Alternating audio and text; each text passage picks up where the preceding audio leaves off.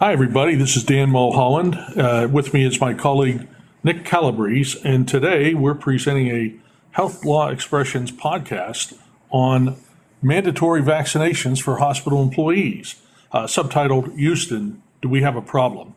So, Nick, tell us what's going on. There's been some very recent developments. Today is June 15, 2021, when we're recording the podcast, and some very interesting developments just happened over the weekend, correct? Right, Dan. So this is a hot topic right now. With everything opening up and vaccine availability being ramped up, we're pretty much at the point now where if you want a vaccine, you can get one, but not everyone wants one. So you're talking about the weekend. So Houston Methodist Hospital found out firsthand what that meant.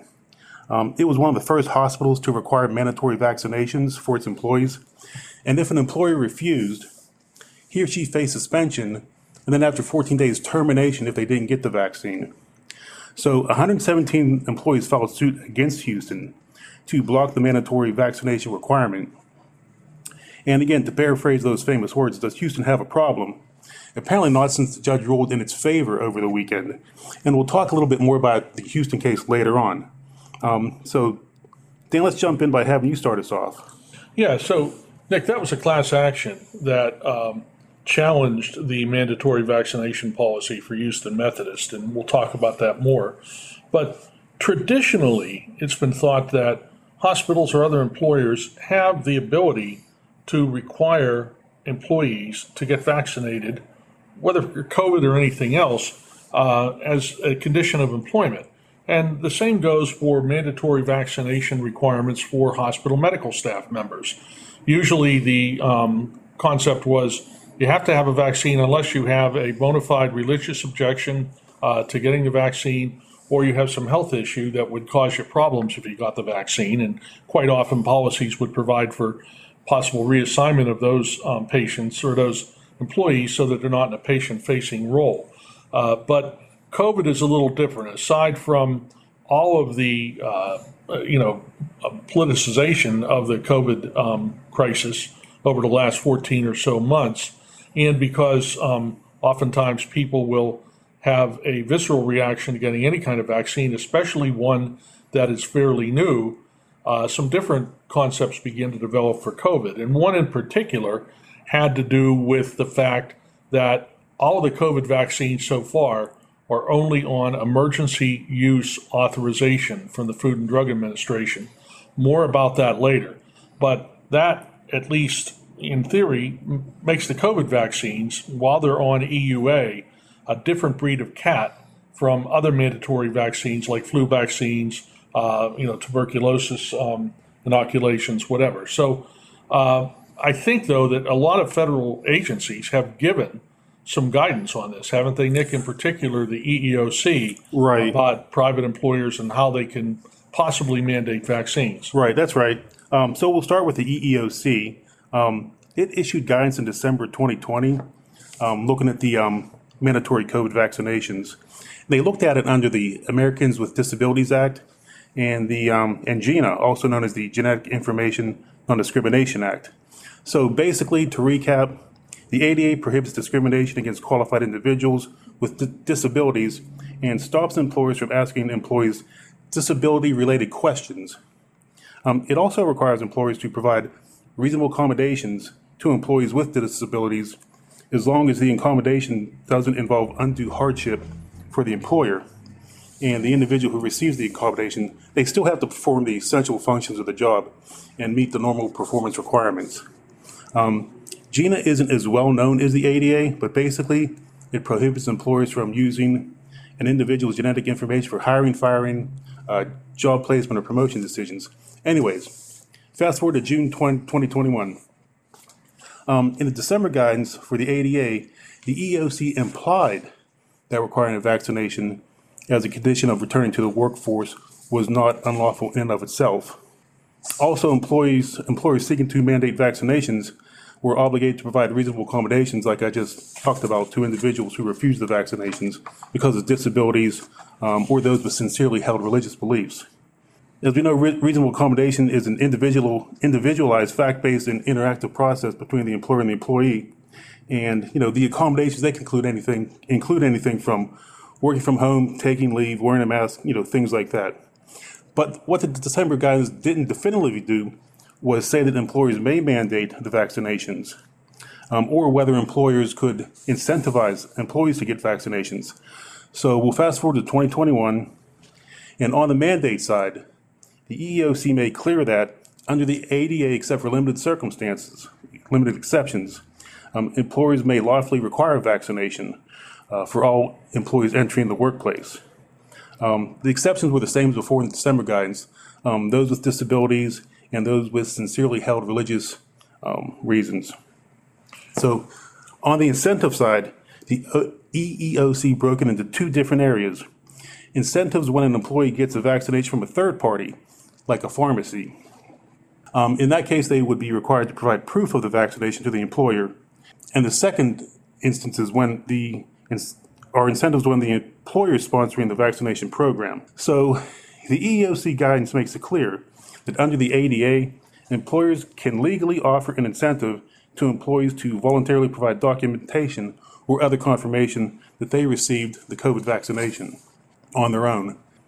They also clarified that requesting confirmation of the vaccination is not a disability-related inquiry under the ADA. But if the employer itself is sponsoring the program, the employer can offer incentives to employees for receiving the vaccination administered by the employer, as long as the incentive isn't so substantial to be coercive. And so why is that? Since getting the vaccination requires employees to answer pre-vaccination disability-related questions, a significant incentive could make employees feel pressured to disclose protected medical information, and that's prohibited under the ADA.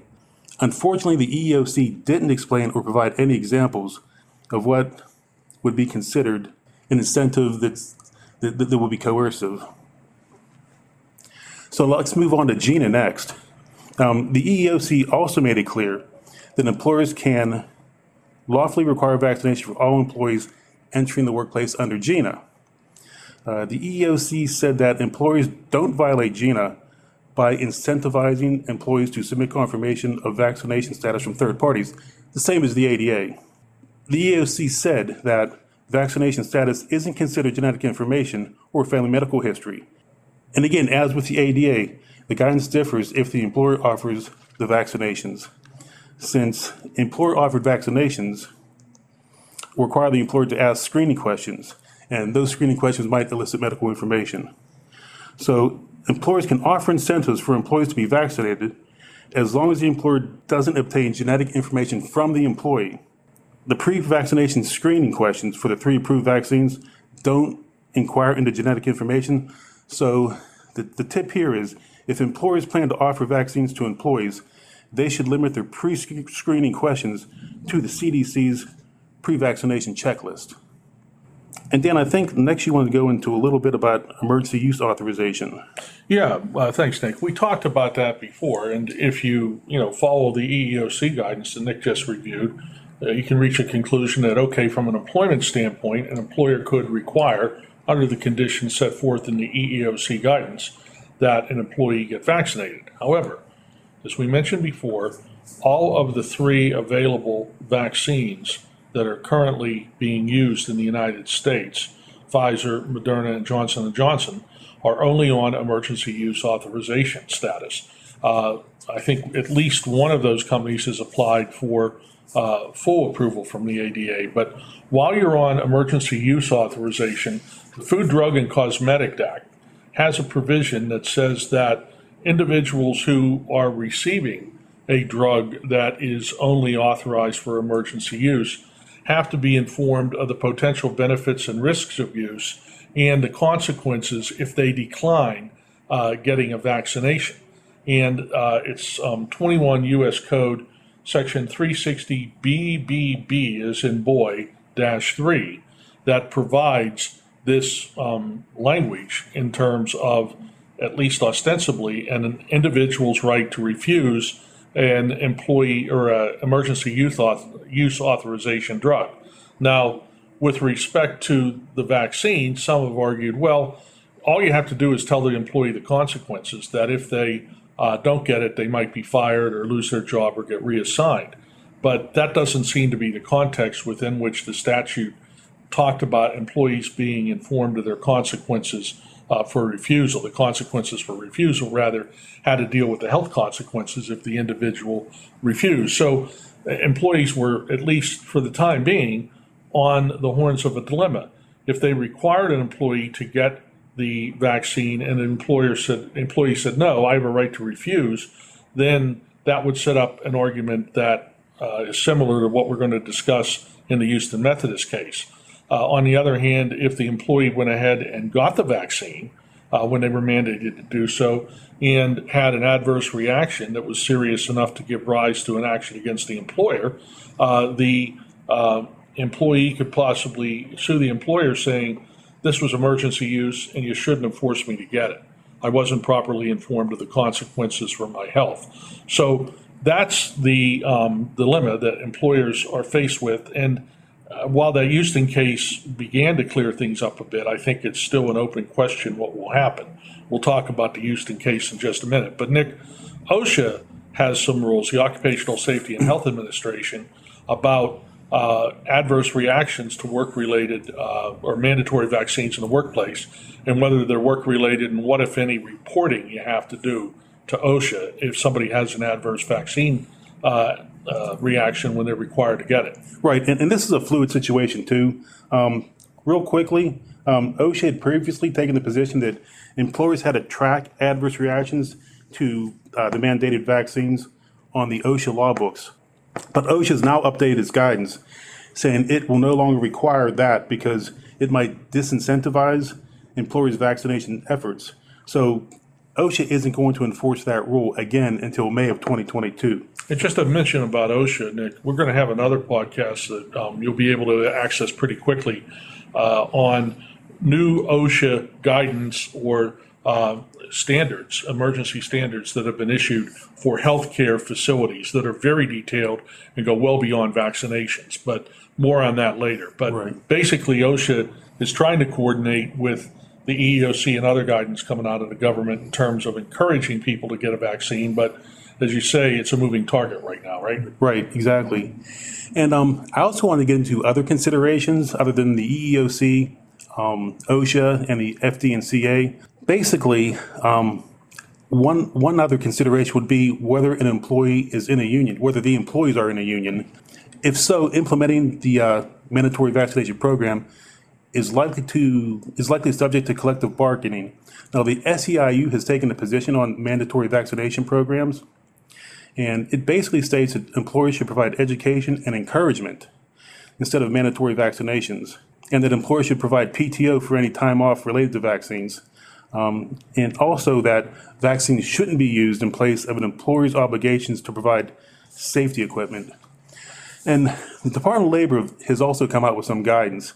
The DOL states that the Federal Fair Labor Standards Act requires employers to pay employees for time spent waiting for and receiving medical attention at the employer's direction or on their premises during normal working hours. Also, their position is the value of a one-time vaccine incentive doesn't need to be included in the regular rate of pay for calculating overtime. So basically, employers are going to still be faced with a balancing decision. What's the risk if we require our employees to get vaccinated in terms of an employee having an adverse reaction or suing, saying that their rights were violated, versus not requiring it, and especially in a healthcare setting, possibly exposing patients and others to the COVID virus. Private employers outside of healthcare have an easier task because, especially if their employees are not public facing, there's far less of a risk that someone outside of the employee force who's not vaccinated could be possibly infected. So that balancing test is still there. But Nick, an interesting question is, do you know how many hospitals right now, hospitals or health systems, require mandatory vaccinations for their employees? Yeah. Mandatory COVID vaccinations, Right. I should say. So I don't have an exact number, but the best answer is more and more are. In addition to Houston, Most hospitals in Washington, D.C. are requiring the mandatory vaccinations. And we've been hearing from the field that other hospitals may follow suit, especially since Houston was successful in its defense of the suit. The Philadelphia-based 6-hospital University of Pennsylvania health system requires mandatory vaccinations. Benefice Health System in Montana requires it for employees who work in senior health services. The New York City-based New York Presbyterian requires it, as well as Indianapolis' Community Health Network and the University of Maryland Medical System. Other health systems have decided not to mandate the vaccine for employees, while the shots are only FDA approved for emergency use, as Dan discussed. But again, we're seeing more and more hospitals require mandatory vaccinations. So what happened in Houston, Nick? The punchline of the Houston, we have a problem case in terms of Houston Methodist and the class action challenge to their mandatory vaccination policy. Sure. So April 1st, 2021, Houston issued a policy requiring mandatory vaccinations for all of its employees. Employees had to be vaccinated by June 7th, 2021. If not, the employee would be on unpaid suspension for up to 14 days. And if they were still unvaccinated after those 14 days, they would be terminated. So 117 employees filed suit against Houston, and they asked the judge to issue a TRO, temporary restraining order. The employees' main argument was that the vaccines were experimental and dangerous and against public policy. The judge in that case, federal judge, stated that Texas law only protects at-will employees from being terminated for refusing to commit a criminal act, and requiring somebody to get a vaccination wasn't a criminal act. He also found that it didn't violate public policy, but if it did, Texas didn't recognize that as an exception to at-will employment. So he ruled against the employees and didn't issue the temporary restraining order. The employees amended their petition. Houston filed a motion to dismiss, and just this past Saturday, the judge granted that motion and dismissed the case. And that motion, or that motion to dismiss, the ruling on a motion to dismiss is actually on appeal now. As of yesterday, June 14, 2021, the plaintiffs appealed that to the Fifth Circuit Court of Appeals. But the judge in the dismissal order had an interesting take on that FDA provision about employees being informed of the consequences of refusal. The judge said that doesn't apply to a private employer. And beyond that, employees or any individual doesn't have a private right of action under the Food, Drug, and Cosmetic Act. So that challenge was kind of kicked to the curb on procedural grounds in terms of the judge's interpretation of the right of private action, which is based on some prior cases. But it'll be interesting to see what the Fifth Circuit does with this when it goes up. And, I think to some extent, the plaintiffs may have overplayed their hand, basing their challenge, among other things, on the Nuremberg Code and likening the policy to forced medical experimentation during the Holocaust. You see that, in the language that judge used in his order, that didn't sit too well with the judge. So, the case isn't over. It's still on appeal to the Fifth Circuit. But as Nick said, a lot more hospitals are going to say, well, let's consider a mandatory vaccination policy given this. And by the way, with a medical exemption or religious exemption process, which was built into the Houston Methodist policy. So it'll be interesting, Nick, to see where this goes. But as of now, at least one court seems to be moving towards saying to employers, especially healthcare employers, you can require your employees to get vaccinated subject to those exemptions. Right. So that's it for this podcast. Thanks for joining us. And as Dan said, he and Phil are going to have a podcast on the new OSHA guidance soon. So keep a lookout for that.